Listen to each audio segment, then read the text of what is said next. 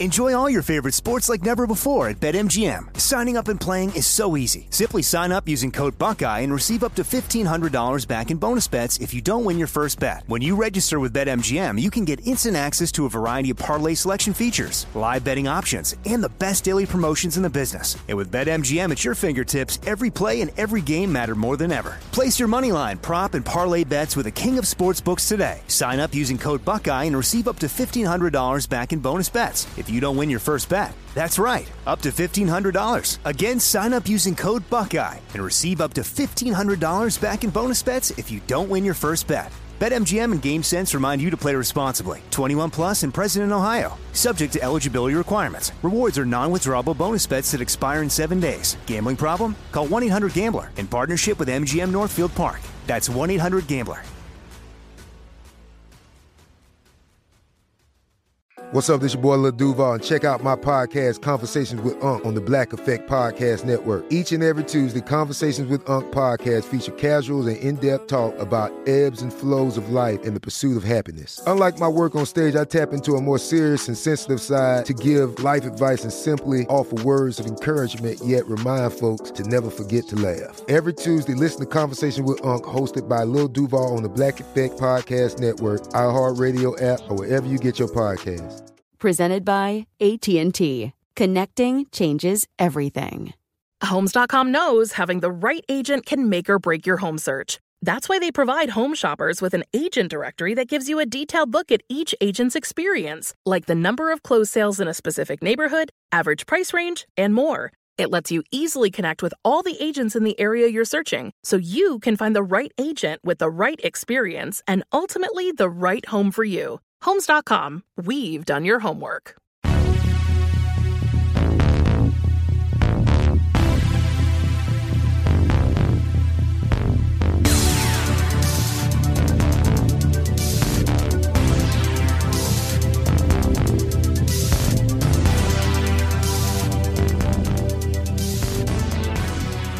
You're listening to 100 Words or Less with Ray Harkins.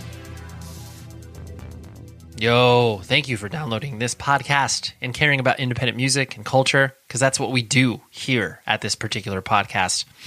I say this we do here, like literally in my home office as I record these, intros and outros, trying to interact with you, the listener.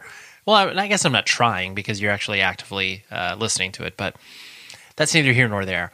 What is the here and now is the guest this week.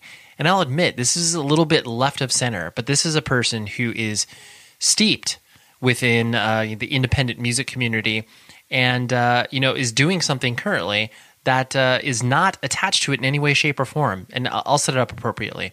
Her name is Emily Gullikson, and she is a professional gambler in the horse racing community.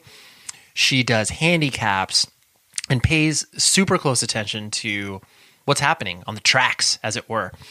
And I heard her on another podcast called Gamblers, which is done by the Ringer Podcast Network by the journalist named Dave Hill, if I'm not mistaken. But I heard her story. She, threw in some nuggets in that actual podcast talking about, being straight edge and being into punk. And it was one of those things where I was like, wow, like this is so interesting and I want to know more. And so I found Emily online, messaged her, and then we set up the conversation. And it was interesting because she was kind of like, I don't know if I want to do this. Like, not because she was nervous or scared, but she was like, I typically don't really talk about my background like that, in depth for over an hour, which is obviously what we did. So we made it happen. It was great. And I'll bring that to you in a moment. You can email the show, 100wordspodcast@gmail.com. Always love to hear feedback from you, whether or not it's guest ideas and pitches and whatever. I receive a lot of those, and I do my best to sort through the ones that need responding, and then, if you just put me on a random email list, I'll probably unsubscribe to you. So that happens a lot, but regardless, I appreciate that. And if there's one other thing that you do besides listen to this very podcast, you need to listen to other podcasts, right? This is one I'm extremely passionate about. We're doing a little promo swap here, a split 7-inch as you were. This show is called The Punk Rock MBA. It is hosted by my friend and previous guest of the show, Finn McKenty. He he's just an incredibly intelligent individual. And I love promoting his show because I am a regular listener. I listen to his podcast on a weekly basis. He puts out great interviews, stuff that is all related to the independent music community that we care about, but he's painting with a very broad brush. He's having people that are like SoundCloud rappers. He has people who are not something that you see getting a lot of coverage out in the sort of, mainstream music world. And he talks to them about how they've grown, what the marketing angle is. Like, he does a lot of deep dives in this stuff. And so I can't encourage you to listen to this podcast anymore because, I just love it. I love it. That's plain and simple. So click on the link in the show description and you will be able to check out his podcast. He has a ton of great interviews. I've appeared on it before. You don't need to listen to that one. But you can listen to a bunch of other great conversations that he's had with people. If you care about marketing and social media and all that stuff that is in relation to the promotion of the thing that you are creating, then you have to listen to the Punk Rock MBA podcast. So do that up.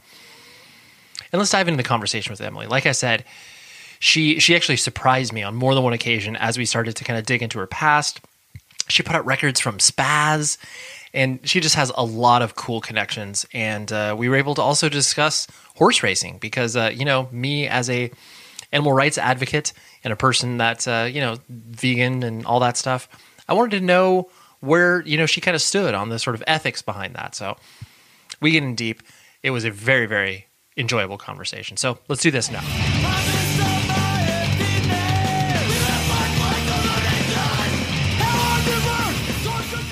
Like I mentioned to you over email, when I heard that episode of the Ringer podcast, Gamblers, it was, I'm not a gambler myself. Like, I am like the most risk averse person possible. So I don't even know why I listened to the podcast series. I was just like, oh, this seems interesting. But what compelled me about your particular episode, not only was because you had obviously an interesting story and the way that your mind worked, but you like just the mentions, like, and I'm sure you've experienced this where there are people who kind of like on a surface level know like what punk is, or it's like they may know who the Misfits are, but like they don't know like 2 or 3 levels deep. And hearing your experience, I was like, oh, Emily knows what's up. You're not just kind of like a tourist, for lack of a better term. And I'm sure that most people that interact with you on a day-to-day basis, have you found anybody else within, the horse racing community that has a context for where you came from? One other person. Yes. And so we actually we connected on that because so many people are like, we connect because we have horses, but there's no other background. It was like, oh, you're, he's in a band too. And, out in I think he's in Pittsburgh area. And so we just connected on kind of that underground scene in music and being a leftist and all the things that kind of come with that underground scene. But outside of that, no, pretty much it's kind of just horses are what we have in common. Right. And that's what, drew me to you as well, because what I find the through line with most people that get involved with this whole, DIY punk and hardcore scene is the sense of community. And you've clearly found that within, the horse racing community. And is that something that you kind of compare and contrast where it's like, oh, I was used to this community in regards to going to shows and, being as active as you were, which we can obviously peel back those layers. But do you see similarities as far as those, communities are concerned? Because, it's not like horse racing is, it's more mainstream than, I guess, punk or hardcore, but does that make any sense? No, it does. And actually, in some ways, it's actually a really good comparison because there is kind of with horse racing and the backstretch and kind of what goes on more behind the scenes. Most people kind of know horse racing because the big days, right? But it's we're running today and it's a Monday and there's all different levels, but you have this community of people that it's horse racing is their their hardcore scene. It's like that's their people, that's their community, that's their tribe. You have this language, you have this understanding, you have this history through, the horses itself, through whether it's like, champion horses or just, this really like hard knocking, kind of lower climbing horse that just kind of shows up every time. And so I think that there are those kind of similarities and crossovers, even though it's like a different level from like horses and, music, for example. Yeah, sure. No. And honestly, to me, I think that the most, sad thing that you would see in a person's life is when they are not kind of passionate about anything. And like, I don't care if you're passionate about, horse racing or, 7 inches or whatever. It's like when you find that weirdo community and you're like, oh yeah, let's dial into this, like let's get real into the weeds here. Like that's what is exciting. Oh yeah, absolutely. And with horses, you have that kind of same thing of it's either, on the backstretch, like I mentioned, that has the connection like with the horse itself and the work that kind of goes into that. But also like from a player standpoint that like you're all, even though you're competing against each other in some sense, there's still like that connection of like when somebody has a bad beat or, they're alive in something and you want to like root for them to get a score. And so that kind of like brings people together in a way that, maybe people don't have like in, their work life or a family life or some other thing. So it is really that, important kind of outlet for people to, like you said, be passionate about and, something that's just like, it's meaningful to them. Yeah, no, absolutely. And that's why I think that what was, compelling about the through line for you, and, the story that you were telling on that particular podcast was it's like, yeah, like I've never felt, I guess at home in any one of these communities per se, but then you were able to find your path and your, tribe, for lack of a better term, within these communities, both in punk and hardcore and obviously within the context of horse racing. Yeah, and they're all intertwined, and like the spot that I'm in now, like wouldn't be there without the other. Like it's just that is part of my storyline of where I got to where I am. Yeah, no, absolutely.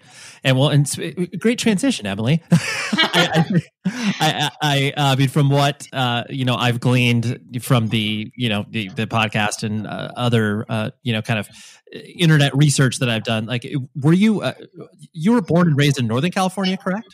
That's correct. Yeah. So, I mean, I was born in LA, but I moved to Sonoma, which is a small town in Northern California at the age of 7. So I kind of grew up in that area.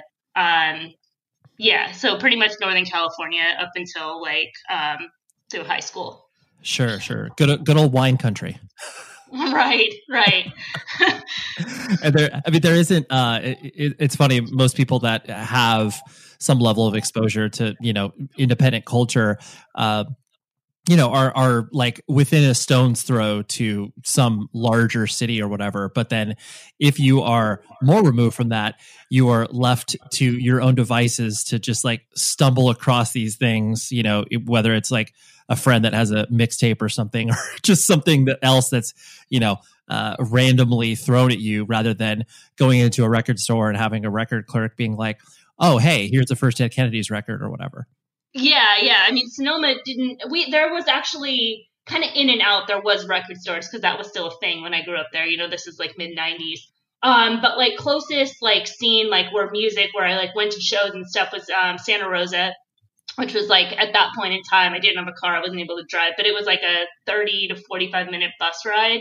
And then we had Phoenix Theater in Petaluma, which did tons of shows at that time. So between like those two, that was pretty much like where the shows were. And then there was actually a DIY kind of club that kind of opened up that was kind of like in and out, like a teen center that offered shows as well, actually in Sonoma. So that was like really cool when you could actually like get a show like in town. Yeah, no, that's really cool. And I'm sure too, with that experience, like all the kids in the community went to those shows just because it was something to do on a Friday night.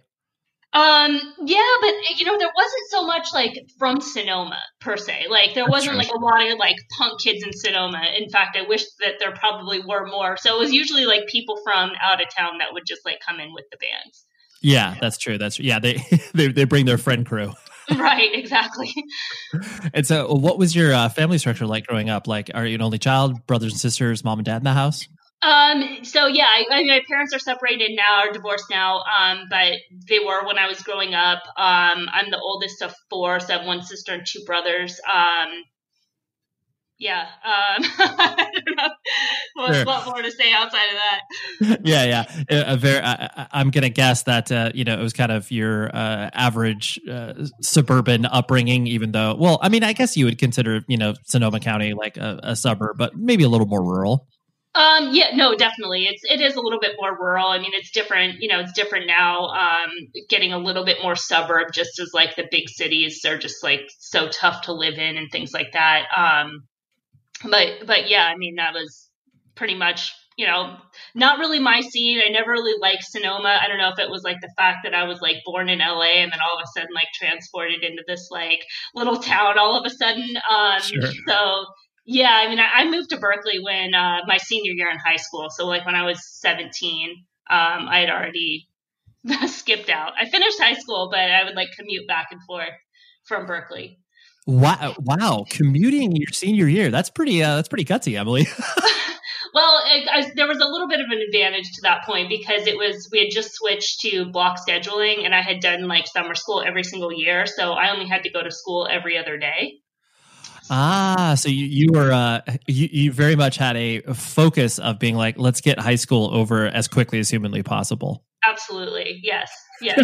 Well, that it's funny. I've never heard that plan of the, I'm going to take summer school every year in order to get through this quicker. Usually, summer school is for kids that obviously, don't pass their algebra class they shouldn't belong in or whatever. No, I it wasn't so much like I wish I could like take credit for that plan. It just kind of like worked into place, but it was always like my parents were like, you have to do summer school. And whether it's like, and when it got to high school, it was like, you could take this class and then you don't have to do it in the regular year, which was like, okay, that's kind of incentive. Or they're like, you can take whatever you want, just like do this. Maybe they didn't want to watch me or something, but right. I always took summer school classes from like, as young as I could possibly remember. So, yeah, I mean, part of it was like finishing high school and then I just really didn't have any interest in going right into college. That was for sure. Yeah. And so just, from an outsider's observation, like, you seem like a, pretty friendly person and, outgoing to a certain extent.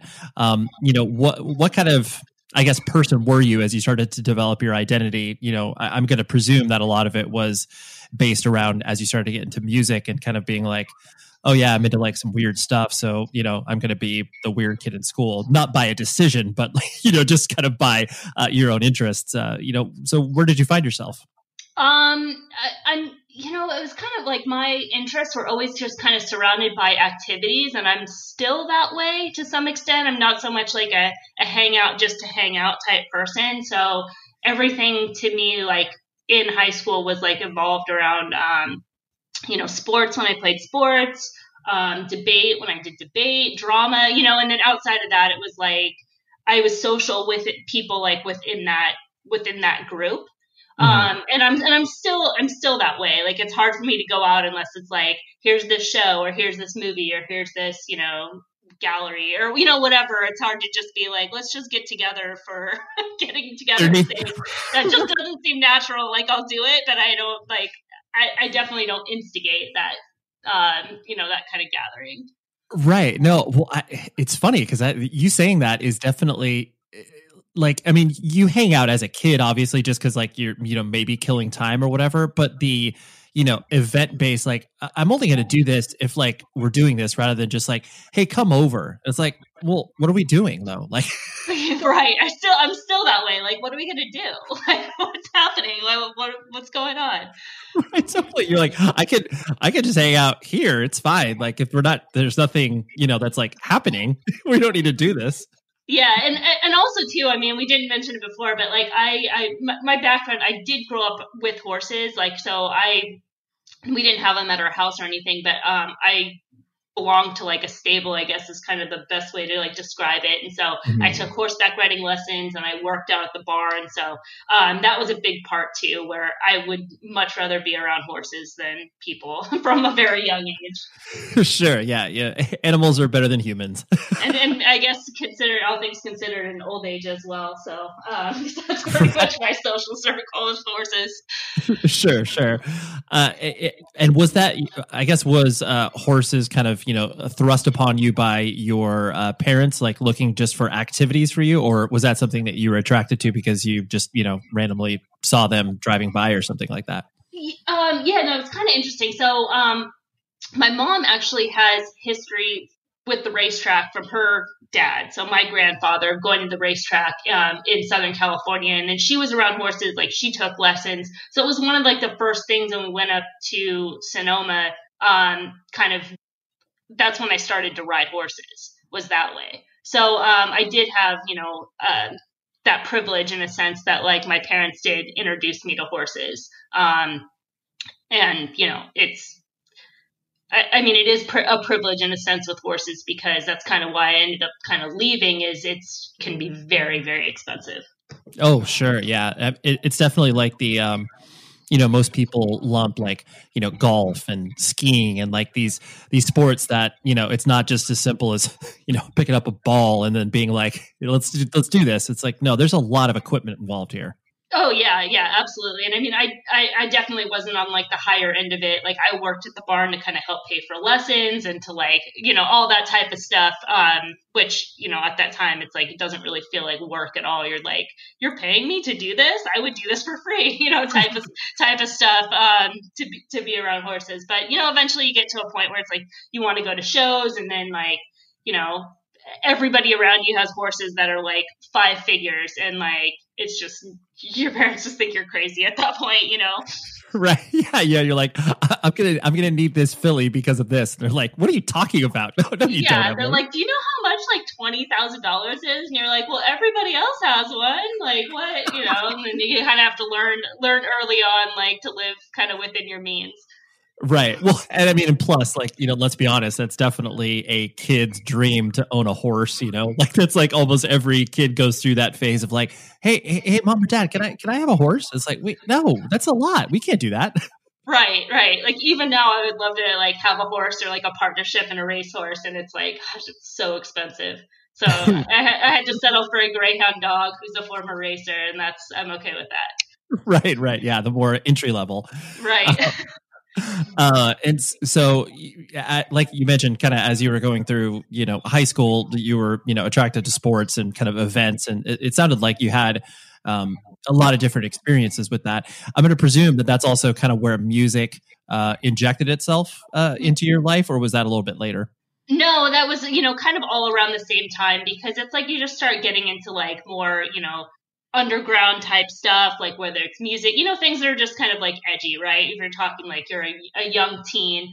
So like music, just kind of gets tougher and like looks cooler, those types of things. Like movies, you start getting into cult movies. So it was just sort of like that kind of like, okay, well, if this is available, I want to, what's next? I want something harder or like darker or whatever. And so, yeah, music kind of came along with that same time.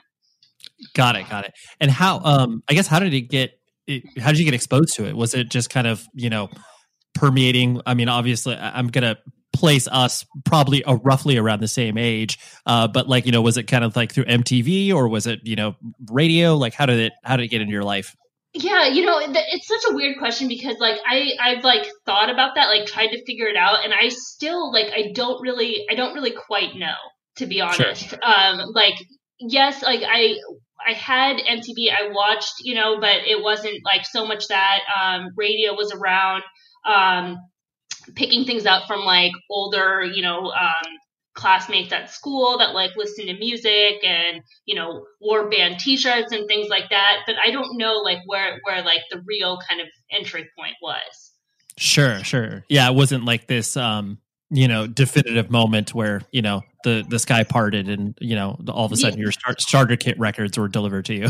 Right. No, it was like something that like I was like searching for. And so it just kind of like, it just sort of like happened, so to speak, and like not necessarily knowing quite what I was searching for, but it was like, it just kind of, it came to be. And like going to shows, like once that happened, it was like, oh, this makes sense. Right. And what were kind of the first bands that, started you, pursuing that, quest for, darker, weirder stuff? I mean, being in that area, being up in like, Santa Rosa and like Petaluma at that time, like that was like right when AFI was like starting. Yep. So they were like a big band for that time. Right. And obviously they're, crazy successful and like for all the right reasons, but, so going to see them. And then of course, then it's like the bands that are opening for them and just being like, it's Friday, I'm going to go to, Phoenix Theater or, this coffee shop is having bands and I don't know them necessarily, but I'm going to go and then just be exposed and like buy tapes and records. And from there, it's like, you're just like sucked into the underground. Yeah, no, AFI is such, they're such an incredible band for so many different reasons, but one of them is because they obviously came from, the punk and hardcore scene and they, brought so many bands along with them. And then, especially in Northern California, where it's like, they were always, kind of square peg round holing it, or it was like, yeah, you guys are like, you guys are punk, but like, you're not Green Day punk. But then, like, I guess you can play these hardcore shows. Like, I guess you can play with the Nerve Agents or whatever. But it was just such an interesting band because they cast such a wide net to bring a bunch of different people into, that kind of music scene. Yeah. And it kind of felt like that during that time. For whatever reason, there was just shows that were like such a mix, right? Like where you'd have like a real like straightforward punk band and then a hardcore band and then it's like a ska band and it's like that was like all one show. Like there was just like and that wasn't like rare. That was pretty common at that time. Now listen, you have heard me espouse the amazing services at rockabilia.com. And what are you waiting for? Go to rockabilia.com, check out their selection, use this promo code PC100words. That's the letters PC and the numbers 100 words. That will get you 15% off your order. They will know that this show sent you their direction, and then they will in turn, thank me. Because that's what this whole one hand washing the other thing, that's exactly what happens with Rockabilia. But what's more important is the fact that you can get unbelievable band merch there, whether you're talking about beanies for the cold weather, hoodies, jackets, puzzles, posters, whatever you can possibly imagine, they have it in spades. Amazing customer service, fast shipping. This is the real deal. This company has been in business for over 20 years, and there's no reason that you can't have fun on their website and order a bunch of stuff, okay? So please use the code PC100words. That gets you 15% off your order, and then reap the benefits that I have given to you as a exclusive listener of this podcast. So thank you very much, Rockabilia. Now buy some band merch. This show is sponsored by BetterHelp. We all carry around different things that stress us out, right? Like maybe it's something really, really small, like, man, that parking space, it's always taken. And I wish that I would be able to like get it instead of, this person that maybe, isn't the most courteous and considerate. I know that's something very random, but it's true. We all experience different things throughout the day that trigger us in so many different ways. And there are many times where I have been like, I wish that I had a spot or a repository for me to, get this stuff off of my chest. Because if you bottle it up, that is no bueno. And then all of a sudden you explode on a coworker or a friend or a family member being like, the parking spot. And people are like, what are you talking about? That is where therapy comes in. And I love working with BetterHelp because I'm a huge advocate for therapy, broadly speaking. So if you're thinking of starting therapy, please give BetterHelp a try. It is so easy because it's entirely online. It's designed to be convenient, flexible, and suited to your schedule. All you do is fill out a brief questionnaire and then you get matched with a licensed therapist. And if you are not vibing with the therapist for any reason, you can switch it out at no additional charge. Get things off of your chest with BetterHelp. So visit betterhelp.com/Ray today to get 10% off of your first month. That's betterhelp.com/Ray. Enjoy all your favorite sports like never before at BetMGM. Signing up and playing is so easy. Simply sign up using code Buckeye and receive up to $1,500 back in bonus bets if you don't win your first bet. When you register with BetMGM, you can get instant access to a variety of parlay selection features, live betting options, and the best daily promotions in the business. And with BetMGM at your fingertips, every play and every game matter more than ever. Place your moneyline, prop, and parlay bets with the king of sportsbooks today. Sign up using code Buckeye and receive up to $1,500 back in bonus bets if you don't win your first bet. That's right, up to $1,500. Again, sign up using code Buckeye and receive up to $1,500 back in bonus bets if you don't win your first bet. BetMGM and GameSense remind you to play responsibly. 21 plus and present in Ohio. Subject to eligibility requirements. Rewards are non-withdrawable bonus bets that expire in 7 days. Gambling problem? Call 1-800-GAMBLER in partnership with MGM Northfield Park. That's 1-800-GAMBLER. Are you looking for the perfect move-in ready home this spring season? Now's the time to buy at Fisher Homes. For a limited time only, enjoy below-market interest rates starting at 5.375% APR, 6.139% APR. With these exclusive lower rates, you can save hundreds on a move-in ready home and start enjoying the benefits of home ownership even faster. Schedule your personal tour with one of our new home specialists at FisherHomes.com and make this spring the season you find your perfect home sweet home. Financing provided by Victory Mortgage, LLC, NMLS 461249, Equal Housing Lender. Yeah. Oh, for sure. Yeah. I love seeing, flyers from, the mid 90s and late 90s where it was like, I mean, that was my experience too of going to shows where it's like, oh yeah, like everyone just plays together because mostly out of just function, because it's like, well, like this is a place and you play shows like, if you're of a certain genre of music, which is, casting a very wide net, you'll play together. That's just a reality. Yeah. Yeah, it's like I love.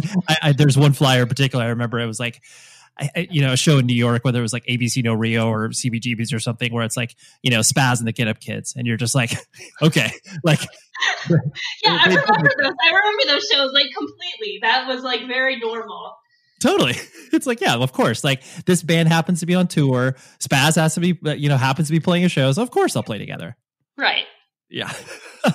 And then. It strikes me too with, just kind of your trajectory, not only what you've done, with horse racing and gambling and, but, a lot of the stuff that you, have done within the context of like the punk and hardcore community is the, self-starting nature of like your interests. And like you said, working at the stables and being like, oh yeah, like I know I'm doing this because I'm paying this off, but like, this is just fun for me. There's a lot of self-starter nature in you. Where did that come from? Again, I'm not really sure, but it's definitely there.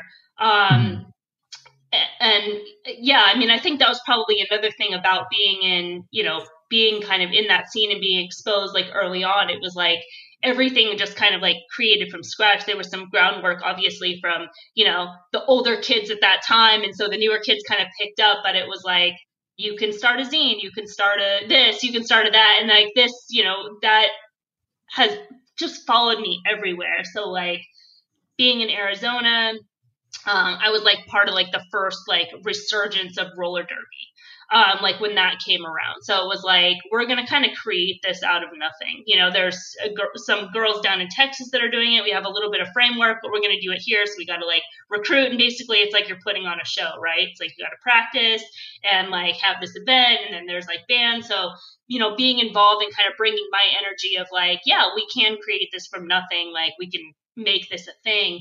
And then with Optics, which is like my company now for horse racing data. So I had like decided to go back to school. And at that time I kind of had this opportunity to work for Optics. And I don't think there's a lot of people that would just be like, I'm going to give up, this schooling to just, do this DIY project, startup, kind of give everything away. But for me, I'm like, I would go to school in order to have this opportunity. So if this opportunity is going to present itself like right here and now, I'm going to jump on it. I have, some ideas that can help this project. And if it doesn't work out, then I can go back to school. But I'm willing to like, work on something that's brand new and bring that kind of energy to it. That just sort of fits my personality. Mm-hmm. Sure.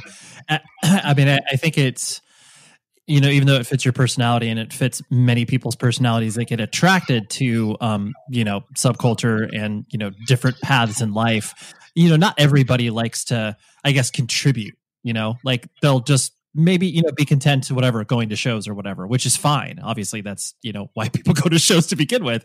But the sort of next level nature that I know you kind of, you know, went into, like, did you, you know, I mean, I know, like you mentioned over email, like you put out a few records, like, did you put on shows as well? Did you ever have the idea of like trying to play in a band or anything like that? So yeah, both those records are actually like when I was still in high school. I put those out. And please, yes, please tell the uneducated audience what records you put out and under what record label that you named it. So Sacapuntas, which was actually a name of a song, one of like this, you know, the punk bands around Santa Rosa at that time. And so the first record I put out was Spaz Slobber, and that was actually for a high school project. In order to do that. So Athena at 6 weeks, like she was like my mentor for the project because she was a school teacher. So I was kind of like, at least at that point in time, I mean, that's kind of another like thing that's kind of carried me kind of, you know, where I'm at and taking risks and whatnot is just like putting myself in a position where I can be happy with yes, but also accepting of no. So, you know, asking bands like, hey, Spaz, can you do a record with me for my high school project? And it's like, what's the worst they're going to say is no. Like, that's fine. I'm okay with that. And I can go forward. So, yeah, that was that. And then after doing that, I was talking to Rich from Enemy Soil, just like online, about doing another record. And he's like, oh, you know, we'll do it. Yeah, sure. That's fine. But there's this band that like you should totally check out. They're awesome, called Page 99. And then he sent me their demo and I'm like, oh yeah, absolutely. Like this totally rocks. So yeah, Page 99 Enemy Soil is the second record. And I didn't do anything after that. But that's I mean, it's just wild that you put out two records from, you know, bands that, you know, arguably are like cornerstones within their own particular scenes, you know, Spaz and Power Violence and Page 99 with the whole Screamo scene, not, you know, discrediting Slobber or, you know, Enemy Soil, because obviously they were good bands as well. But and did you just pay for it yourself? Like I imagine, you know, when you're putting out your own records, that's where you get the funds from. Yeah, absolutely. I had a job since I was like 15. Obviously, I moved out early, you know, so yeah, that money from working is what paid for it. That's amazing. I just love the idea that you put out a Spaz record as a high school project. It's just it fits in within Spaz's mythology for sure. Yeah. And when you I guess kind of going back to that, you know, did you like want to play in a band, or was that something that you were just like, no, that's not my bag, I'm not interested in that? You know, I don't really have any like musical talent like at all. So it just was like more frustrating for me than anything to try to learn the few times that I did. So it was kind of like clear to me early on. I like screamed in a couple bands, but outside of that, you know, it was just like not where I really wanted to be. Sure. Yeah. And I think that, I mean, you know, not having any musical talent didn't stop a lot of people in our scene. So, but then. Yeah. Between no talent and no drive, it was like kind of a dead end. Right. And that's the thing where it's like, you know, there are some people where it's like, you know, come hell or high water, I'm going to do this. And there's other people where it's like, oh, no, this is not how I can find value out of this. This is right. Yeah. And when you moved out and, you know, were ostensibly on your own, I presume, was that a choice that was dictated by you or your parents, or was that a kind of a combination of both? No, that was definitely me. So at that point in time, I was pretty much spending like every weekend in Berkeley anyways. I mean, just from like the moment, you know, take a bus or like before I had my license, you know, would just be like gone for the weekend. So, and that's where my friends were. I really didn't have any friends in Sonoma. There was like nothing that kept me there. It was just kind of like, I just can't wait until the weekend to just like go. So, you know, the opportunity kind of came up to where one of the girls that I was friends with was like, oh yeah, I'm going to sublet this place. Do you want to be my roommate? And I'm like, yes, definitely. And so that was, that was that. Got it. And did you, as you started to like bring this, really weird stuff home, like, music styles, like maybe, your diverging interests in a lot of different things, was there conflict with your parents at home because they were like, hey, Emily, we support your passions, but like, what the heck are you into? What is this? No, I don't think there was much support. I wouldn't say like at all. So yeah, no, I definitely like got in trouble and was like defiant from that aspect. I don't think it would be at that point in time like supportive of what my decisions were, from appearance to music to, the friends that I had at that time. It definitely wasn't like an easy transition from that aspect.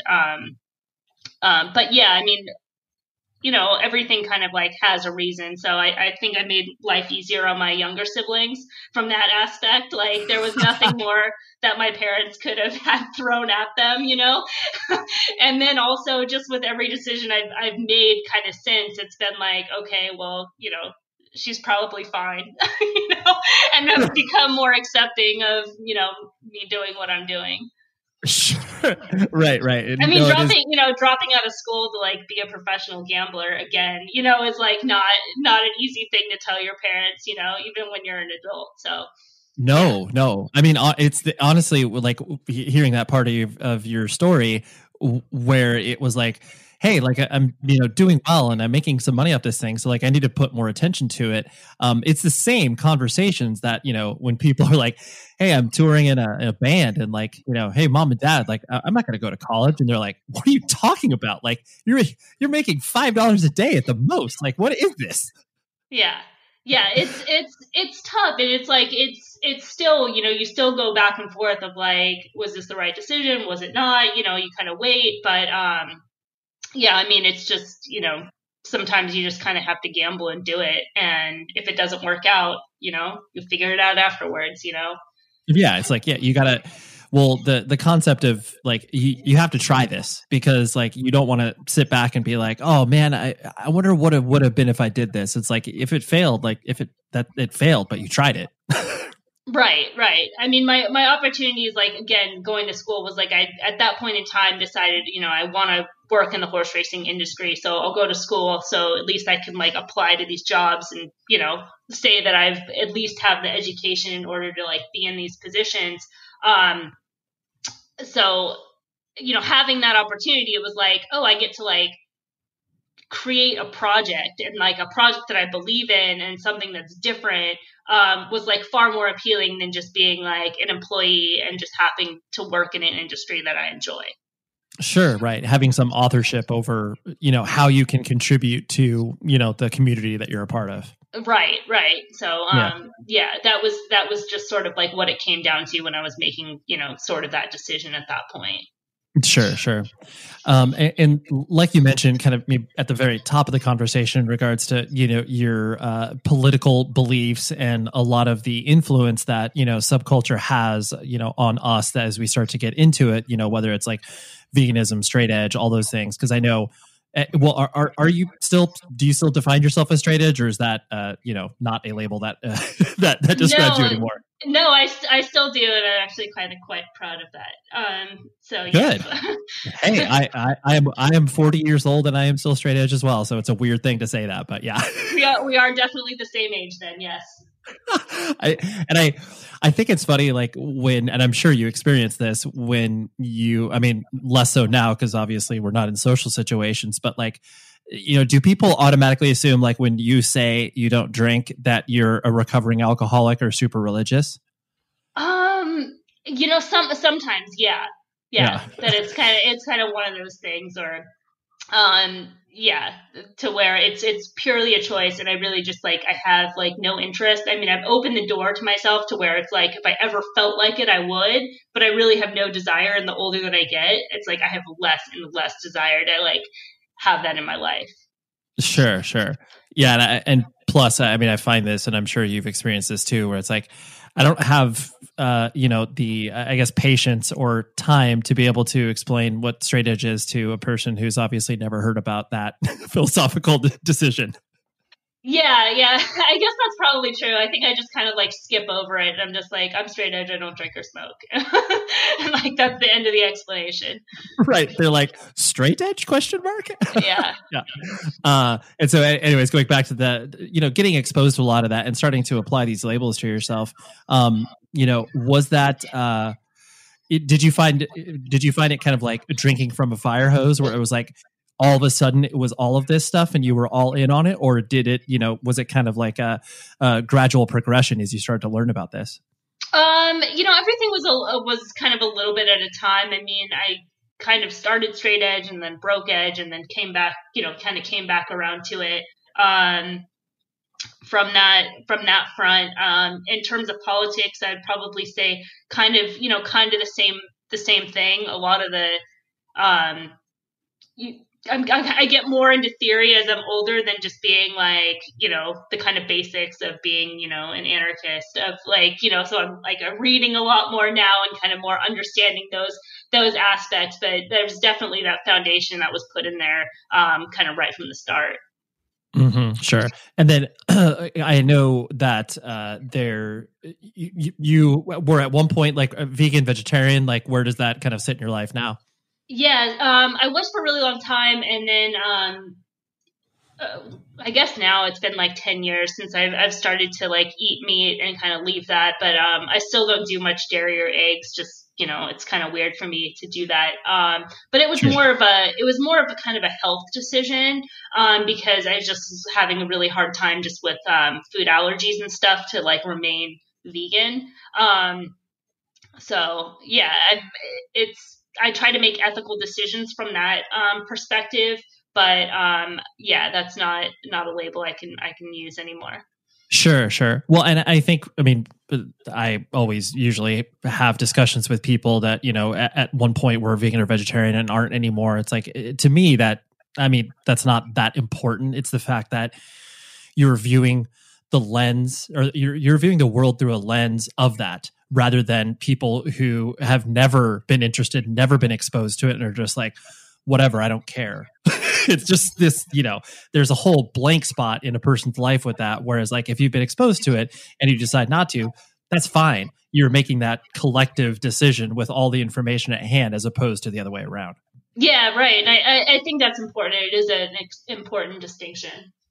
Enjoy all your favorite sports like never before at BetMGM. Signing up and playing is so easy. Simply sign up using code Buckeye and receive up to $1,500 back in bonus bets if you don't win your first bet. When you register with BetMGM, you can get instant access to a variety of parlay selection features, live betting options, and the best daily promotions in the business. And with BetMGM at your fingertips, every play and every game matter more than ever. Place your moneyline, prop, and parlay bets with the king of sportsbooks today. Sign up using code Buckeye and receive up to $1,500 back in bonus bets if you don't win your first bet. That's right, up to $1,500. Again, sign up using code Buckeye and receive up to $1,500 back in bonus bets if you don't win your first bet. BetMGM and GameSense remind you to play responsibly. 21 plus and present in Ohio. Subject to eligibility requirements. Rewards are non-withdrawable bonus bets that expire in 7 days. Gambling problem? Call 1-800-GAMBLER in partnership with MGM Northfield Park. That's 1-800-GAMBLER. Are you looking for the perfect move-in ready home this spring season? Now's the time to buy at Fisher Homes. For a limited time only, enjoy below-market interest rates starting at 5.375% APR, 6.139% APR. With these exclusive lower rates, you can save hundreds on a move-in ready home and start enjoying the benefits of home ownership even faster. Schedule your personal tour with one of our new home specialists at FisherHomes.com and make this spring the season you find your perfect home sweet home. Financing provided by Victory Mortgage, LLC, NMLS 461249, Equal Housing Lender. This is it. Your moment. This is your time to make your comeback with Purdue Global. When you come back with a Purdue Global degree, you create opportunity for yourself, your family, and your future. It's a degree you can be proud of, a degree that employers will trust and respect.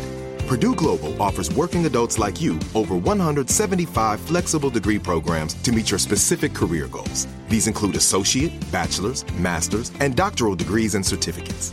Purdue Global degree programs range from nursing to business to communication and more. Whatever your interest, we have the degree that will move you forward. You have the knowledge, you have the experience. Now it's time to get credit for the work you've done and earn the recognition you deserve with Purdue Global, Purdue's online university for working adults. You know you're worth it. We do too. So don't wait another second to get the degree that will take your career to the next level. Start your comeback today at purdueglobal.edu. And so, something that I know you were interested in talking about, and I was interested as well, where the notion of what most people think about in regards to horse racing, where it's like, obviously animals used for sport and entertainment and like that sort of, convention that the, horses are, especially from most mainstream, whether it's like HBO's production of Luck or whatever. Was that the television show that was about horse racing? I can't remember. Yes. Yeah.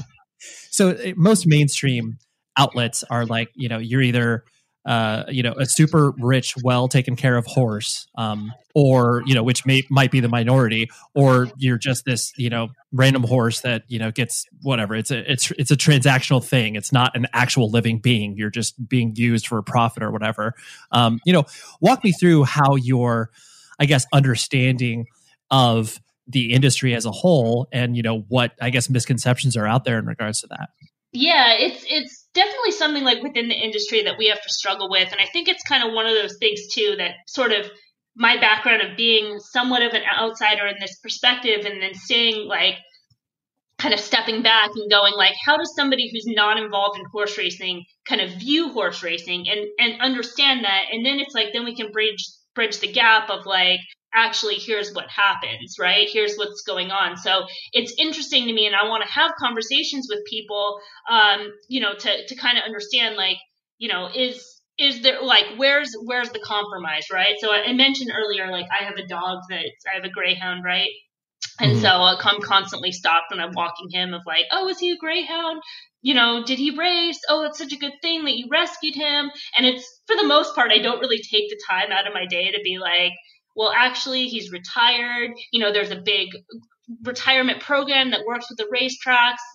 Over 99% of the dogs that race are rehomed. Like there's this whole thing when they're on the racetrack, they're actually really well taken care of, probably better than most pets, believe it or not. It's like when they race once every 7 to 10 days. Their races are 20 seconds long. For the most time, it's like they're being fed great food and like get bathed and get exercise and like hang out with their friends and it's people that like with horse racing with dogs, it's like you're drawn to those arenas because you love animals, not because you hate them and you see them as, something terrible. It's like there's no place you'd rather be than be around these animals. And it's such a joy to your life that you get to experience that with them. Mm-hmm. So I think in horse racing, it's similar in the sense that I don't think people understand that's like we're around horses because we love horses. And there are, it's tragic. Like when we lose a horse on the track, it's never just seen as like, oh, well, there goes another one. It's like, it's still emotional to me, not the horse not being my own, but if I see a horse, break down, that's what we'll call it on the track, a horse breaks down on the track and it's like, it still hurts, like it's still an animal. And so should I explain breaking down? Because maybe absolutely. For sure. I'm on a hardcore show, like explaining. Do you know what a breakdown is? Yeah. We're gonna make a different word out of this here. So with horses, horses like just as animals, right? Like if they're out in quote unquote wild, their defense system is being able to run, right? They can't fight. Like they're not going to be able to fight off, a predator type animal. Their best case is like they're with a herd and to run. And so for a horse, like if they break a leg, that is fate for them, right? So like if they're in the wild and they break a leg, it's not like that bone is going to heal. They're just kind of left there for dead, to be eaten by whatever, to die by natural causes. So it's really unfortunate. So that is just something that occurs in nature, and it's something that happens on the racetrack. And sometimes no fault of anybody. It's just like a horse can take a bad step or whatever. And so when a horse breaks their leg, that will be assessed on the racetrack. Obviously, if the horse can be saved, they will. But sometimes the most humane course of action is to euthanize, right? Because this horse is in pain. They're not going to be saved, and like you just don't want to bring any more, pain to them. Something that would be like a longer process if they were out in the wild. Does that kind of make sense? Mm-hmm. Oh yeah, absolutely. Yeah, so it's less of like them being like, oh, this horse can't run anymore, let's just get rid of him. It's like, this horse is, this is the most humane decision in this situation. Mm-hmm. Yeah, no, that makes sense. Yeah, because I think it. I worked at PETA for 4 or 5 years, and it was one of those things where there's a lot of things that obviously the organization, quote unquote, does wrong. Like a lot of people don't agree with a lot of their practices and principles. And, frankly, my perception of the way that, the racing industries at large, treat these animals, it's like, yes, there are definitely, I hate to use the term bad apples because that always just like, that's what everybody says about every group that is, maybe not appropriately, taken in context. But I was always like, well, these animals, like, by a sheer capitalistic nature are quote unquote making money. So there's a benefit to treating them, well or kindly, just in a sheer, like I said, capitalistic point of view.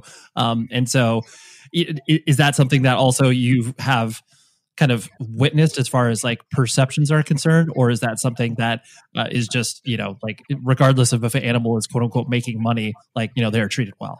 Yeah, they're for the most part, it's just like, it's somewhat of a routine with a horse, right? It's like for race horses, they only race, if they're like the top level horses, they might race once a month, but generally speaking, they're racing every 3-4 weeks. And again, these races, in terms of like time and duration that they're on the track, it's like, it's no more than 2 minutes. Like the Kentucky Derby is 2 minutes. That's one of the longest horse races that we race in the country. For the most part, the races are around a minute, in duration. And that's occurring every, once a month, let's say. So for the rest of the time with this horse, it's treated quite well and very routine, right? So it's like they're being fed every morning, they're being fed good food. They get out for exercise. They get bathed every day. They're living at the racetrack. It's like the stalls are cleaned on a regular basis. They're constantly monitored. There's people around. There's, other animals around, whether it's like goats or cats or whatever. So it's, for a horse itself, it's, a pretty good existence, right? It's no difference than, a horse that's a pet. Again, probably a better situation, being constantly monitored, and kind of looked after. Sure. No, that makes sense. And like you were kind of talking about originally, when you reached that kind of inflection point in your life where you had to make a decision of like, okay, do I do the kind of, traditional job stuff, or, do I focus on, gambling and, handicapping and everything you do now, as kind of a career? Once you made that decision and started on that path, were there, was there a moment or two where you were like, oh, this feels real? Like, I'm going to, compare it to, when a band obviously starts, playing, a 200 cap venue, and they're like, wow, we sold it out and we sold like $1,000 of merch or whatever. Like, wow, this feels real. Was there a couple of moments where you felt like, oh, wow, like I guess this is a thing, like that I have made this decision and I'm happy that I made this decision? Yeah, there's definitely a few moments like that. And there's still at the same time where it's like, you're still like, is this my life? Like, this is great, like right. There's nothing else I'd rather be doing. I get to look at horses like any job, right? It can be tedious or whatever, but it's like, I'm looking at these races for a living, and like, all my work for the most part is sort of like, it's creative content and it's put out there. Like it's, it's for sale, for purchase, for subscription or whatever. So like everything that I write, it's like somebody's reading it. So it's kind of, it's interesting from that aspect of like, there's royalties on my work. So from that aspect of like, oh, I sold this out and like, I'm making money. It's like, I'm getting a royalty check, like people are resubscribing and they're buying my work, like that's good, that's interesting, like that's I guess that's sort of like what you said, like you made it or whatever. I don't know. Does that answer? I guess it's kind of weird, like going back and forth.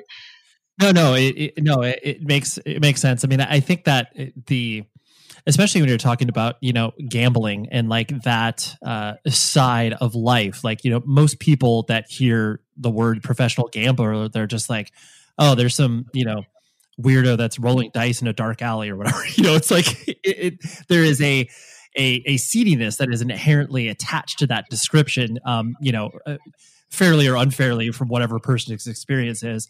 Have you had to, I guess, dissuade people of like, no, I'm not like some shady person that's like, doing drugs on the side or something like that. Do people kind of lump that on you, or am I just making that up? No, I think again, this is like, I like hearing this stuff because it's like what normal, what people think that are on the outside looking in. And so, yeah, for sure. Like I can still like think of my mom's face, like, certain reactions of like, here's what I'm doing, or, telling my family members of doing that. Like, oh, well, your family has a history of, degenerate gambling and you have to be careful, like there's that sort of stuff that comes along with it. And I think that's fair, right? I mean, I think that's a good, people care about you. They're interested, they want to make sure that you're making good decisions and not hurting yourself. So in some ways it's benevolent from that aspect. But yeah, I mean, when I tell people like what, if I'm meeting somebody or dating or whatever, and I tell people what I do, I definitely am like, how is this going to be? How are they going to react to what I say I do, right? Because it still comes off as like something that's, if you don't know me, unstable, right? Like maybe I'm rich today, maybe I'm poor tomorrow, like that type of a thing. Am I going to try to sell all your stuff, in order to like bet a horse, So there is that kind of like perception that comes with it.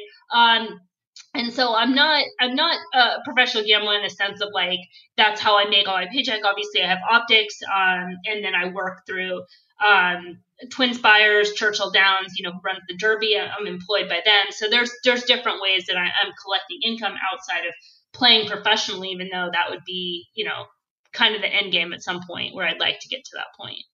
Sure. Yeah, no, that makes sense. It's like, I mean, it's the same way that, people piece together a freelance life, within music, where it's just like, oh yeah, like I'm playing in a band, but I'm also, doing music criticism or, managing some artists on the side. It's the same sort of thing. It's this kind of patchwork of things that are all revolved around, the same thing, but you don't just have one title. Right. And yeah, I mean, and then it comes down to time where it's like, I'm invested somewhere and I can't really turn down, these type of opportunities in order to do work, and things like that. So it's like, I'm enjoying the space that I'm in where I can do both, where I can play quite a bit and then still, be quote, employed, right? Like still put out my work and still, write articles and do analysis and things like that, which are all things that I enjoy doing. Right. Yeah. You're not a scumbag human, Emily. I'm just kidding. I have my moments. And so, I mean, through this all, I mean, you clearly, still have an identity and a passion for, music, DIY, punk and hardcore. I mean, still calling yourself straight edge, like, you don't need to do that. You're an adult now. But because there's that connection to it, what I guess keeps you, connected, not in the sense that, you're constantly seeking out like, the latest and greatest hardcore band demo or whatever, but, you're still probably, putting on that type of music, not maybe on a regular basis, but like you still have an affinity for it. So I guess what kind of keeps you connected to it? Yeah, I mean, I think that it's a little bit more, especially now, like with COVID, not being able to go to shows and stuff, but like, it's a little bit more, not necessarily forced, but I kind of have to remind myself, to where before it was like, that was kind of like my everything, right?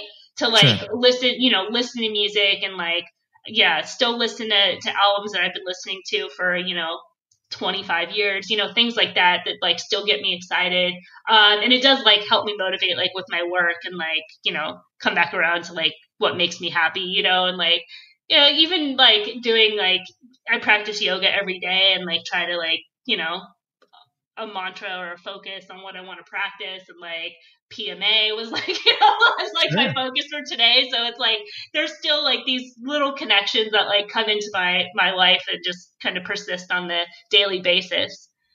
Well, I mean, as you know, I mean, even though you laughed about it, I mean, that's really important, because it's like all of those things that you randomly learned in sweaty rooms or, in lyric sheets, like, while to you and I, they may seem like a cliche, that's only because we've heard them a million times in those sweaty rooms. Whereas like other people, like, yes, PMA, like that clearly exists outside of the context of a punk and hardcore scene now, but like, that stuff is important. And like, something like Krishna consciousness, like being, sung at us from a band like Shelter or whatever. It's like, most people don't even get exposed to that. Like, they don't even know what that is, Yeah. That's still, that is still like, it's kind of weird to me, because it is so like ingrained in me from such a, a young age. And like, even if something's like, it's, heavy music that comes on, it's like, I've listened to so much heavy music for so long that doesn't seem like so extreme to me, to where somebody that wasn't exposed to all that, they hear that for the first time and it's like their brain doesn't even know what to do with it, right? Like, I'm just, you just kind of get wired in just such a different way.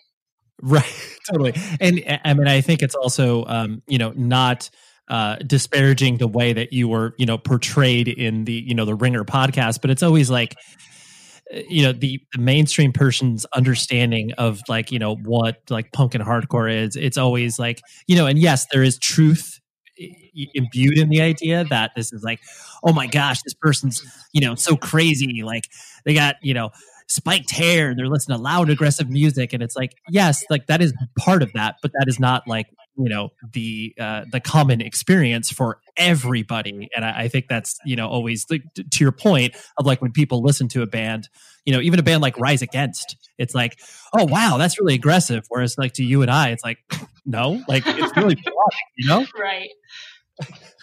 And I think it's like, do you? I presume that most people don't view you through that lens of the like crazy punk rock girl that's into like horse racing, or is that just or do people view you as such? I think people do kind of view me as such, because I'm very different looking, in the horse racing world. Just like appearance and character, and obviously my background comes through with all that. But I think it's in a good way, because the racetrack itself has so many kind of different characters to it that in some ways it works, but it definitely kind of does make me kind of stand out from the crowd, so to speak. Sure. Right. Yeah. It's like, you didn't come to this via the normal channels. Right. Right. The last thing I wanted to hit you on was just the, and this may be putting you on the spot, but just like some, I guess foundational bands for you. I mean, I know you mentioned AFI, but what are some of the other bands that are kind of like your, it doesn't even have to be like, oh, your top 5 favorite bands of all time, but some bands that have had like a lasting impact on you, just because I think that is always fun to understand where people are coming from when it comes to that. It is such like a hard question for me, and it does definitely put me on the spot. Yeah, and I know it changes. Like if I asked you tomorrow, it'd be different. especially for me, that like I've just kind of gone through so many like paths, so to speak, right, of like different things, that everything is just sort of like, in the moment of where I'm at that period of time, like, Sure. Like Page 99 is obviously like really important to me in my life, because of what kind of went on, and like, just that different, like where I was in my age, and like, putting out the Spaz record was like, big at that point in time, even though I was like in high school, but that allowed me to meet a lot of people and like, kind of go in a different way. So it's like those bands, obviously, I told you like in message, but like my ex-boyfriend is still a very close friend of mine, Derek Skase, who's been in like a bunch of hardcore bands, but he was in Cold World, or he's still in Cold World, but Cold World, yeah. Like when we were dating, and like, so Cold World's like important to me because, going to their shows and like fests and like that point in time, and like how much Derek's friendship like has meant to me, throughout all these years, and, things like that. So that's sort of more where I am with bands. Maybe that's a little bit more selfish, but than being like, this kind of record at this point in time. So I don't know. That's probably not the best answer, but no. Well, I think that, maybe, as you get older and you look back at the, importance of, whatever records or bands, you do imbue so much. And sorry, that's the second time I've used the word imbue, but that's just a good word. But I think you inject so much meaning into these bands that you have, an emotional connection with, not only because you enjoy their music, but you have this like real touch point where it's like, oh yes, like I remember putting on this show, or I remember putting on this record or whatever. It's just like, that's going to be inherently more important to you than just, a band who you enjoyed their record or whatever. Yeah. So I don't know. I'm sure as soon as we get off the call and like in an hour while I'm, watching horse racing, I'll be like, why did I mention this one? I'll have like 5 just like ready to fire. But yeah, that's usually how it goes. Yeah, no, I understand. Well, and I mean, Cold World is such an interesting band because it's like, I remember, it's like I did that Sound and Fury Music Festival for a few years. Me and one of my friends, Joey, we did it from like 2010 like 2013. But okay, I think I went all those years actually. Okay, honestly, it was so funny because I think I can't remember which year that we booked Cold World. I mean, because Cold World like played like every other year to that thing, but I just remember it was so interesting because it's like it's not like Cold World is prolific. Like I mean, yeah, they put out some music over time, but just like they're such a weirdo band that hit at just the right times and combining all of these, interesting influences. And then the fact that they, were kind of the OGs in regards to the merch game of like, hey, we're more of a merch band than we are a band. And like, they're just so interesting because of that. So it's like, it's cool that, you have an attachment to that because I think that, that band is important. Yeah, absolutely. And I mean, I would still go to their shows and still like go off like when they play. So I have fun at their shows. Yeah. No, that's amazing. Well, Emily, I really appreciate you letting me kind of, ping pong around your life and, talk about things that you don't normally talk about on a daily basis. Yeah, definitely. I think it was good. I'm glad that you offered. I'm glad that you listened to Gamblers. I know it's kind of crossed like a lot of people, that aren't necessarily horse players. And I think that was kind of, David's idea with it because people are fascinated by it. And I mean, in terms of horse racing, it's obviously something I love. If, people are ever like looking, want a hobby or whatever. I mean, we race 364 days a year. It's great. You get involved. It's solving puzzles every day. It's different than sports because, you're wagering against other people. I got started playing fantasy tournaments with horses. So there's that avenue that you can get into where it's, you don't have to necessarily go into your wallet. Like for every race, you pay $20 or $5 or some of them are free. And, there's a set number of races and you're just basically playing against those people in that area. And so I know it's different, like people that are listening to this, but, or even just a day at the track is just awesome. So hopefully people can kind of get exposed from that aspect. Yeah, no, it's really cool because I think that, the experience of that and the experience of horse racing, like, people should experience that at least once in their life just to have that, that connectivity where it's just like, oh, this is what this is. Because I mean, I definitely went to the track as a kid with my, father. And it was like, I mean, that was in the early 90s. So, seediness definitely abounded in the Santa Anita racetrack where it was like, oh my gosh, who are these people? Like, I'm so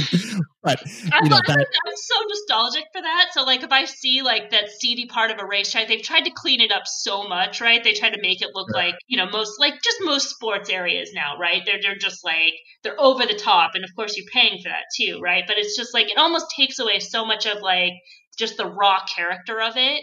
So I yearn for that. Like when I see it, like in old movies, or there's like Santa Anita or Hollywood Park, RIP, in movies where it's like they highlight that seediness of it, and like that excites me. Like I like that aspect of it. Well, it is very akin to, if you were to go to, a DIY space that like, and if you were just used to going to quote unquote concerts and you brought a person to, the Smell in Los Angeles or whatever, they're going to be like, what the hell am I doing here? What is this? Right. And yes, I mean, and that's probably true. I mean, that's why, I feel more at home, like on the grandstand level than I do like when, someone's like, hey, come up to this, this skybox or whatever, it's like, okay, this is cool or whatever. But I'm like, I'm so much more comfortable with being down just like in the mix of the whole thing. Totally. Right. Yeah. You're like, here's the, here's the person that's, smoking their cigar. And then, here's a housewife and, here's a father and son. Like, it's just everybody down here. Right. That was Emily, and thank you very much for coming on the show, because I know this was a random request and you didn't need to do this, but you did, and I appreciate that very much. So this was great. What do I got next week? Actually, I teased this person last week, but then I decided to push it back because, he had appeared on some other podcasts, and I was like, I don't want to, put out too much content from one particular person. So next week is Chase Mason from Gatecreeper. I'm excited to bring in this conversation, and it'll be a great one. So until then, please be safe, everybody. The show is sponsored by BetterHelp. Trust me in saying that no matter who you are, mental health challenges can affect you, and how you manage them can make all of the difference. That's why everyone should have access to mental health support that meets them where they are and helps them get through. BetterHelp provides online therapy on your schedule. It's flexible, simple to use, and more affordable than in-person therapy. Connect with a licensed therapist selected just for you. Learn more at betterhelp.com. That's betterhelp.com. This is Malcolm Gladwell from Revisionist History. eBay Motors is here for the ride. With some elbow grease, fresh installs, and a whole lot of love, you transformed 100,000 miles and a body full of rust into a drive that's all your own. Brake kits, LED headlights, whatever you need, eBay Motors has it. And with eBay Guaranteed Fit, it's guaranteed to fit your ride the first time, every time, or your money back. Plus, at these prices, you're burning rubber, not cash. Keep your ride or die alive at ebaymotors.com. Eligible items only. Exclusions apply. Are you looking for the perfect move-in ready home this spring season? Now's the time to buy at Fisher Homes. For a limited time only, enjoy below-market interest rates starting at 5.375% APR, 6.139% APR. With these exclusive lower rates, you can save hundreds on a move-in ready home and start enjoying the benefits of homeownership even faster. Schedule your personal tour with one of our new home specialists at FisherHomes.com and make this spring the season you find your perfect home sweet home. Financing provided by Victory Mortgage, LLC, NMLS 461249, Equal Housing Lender.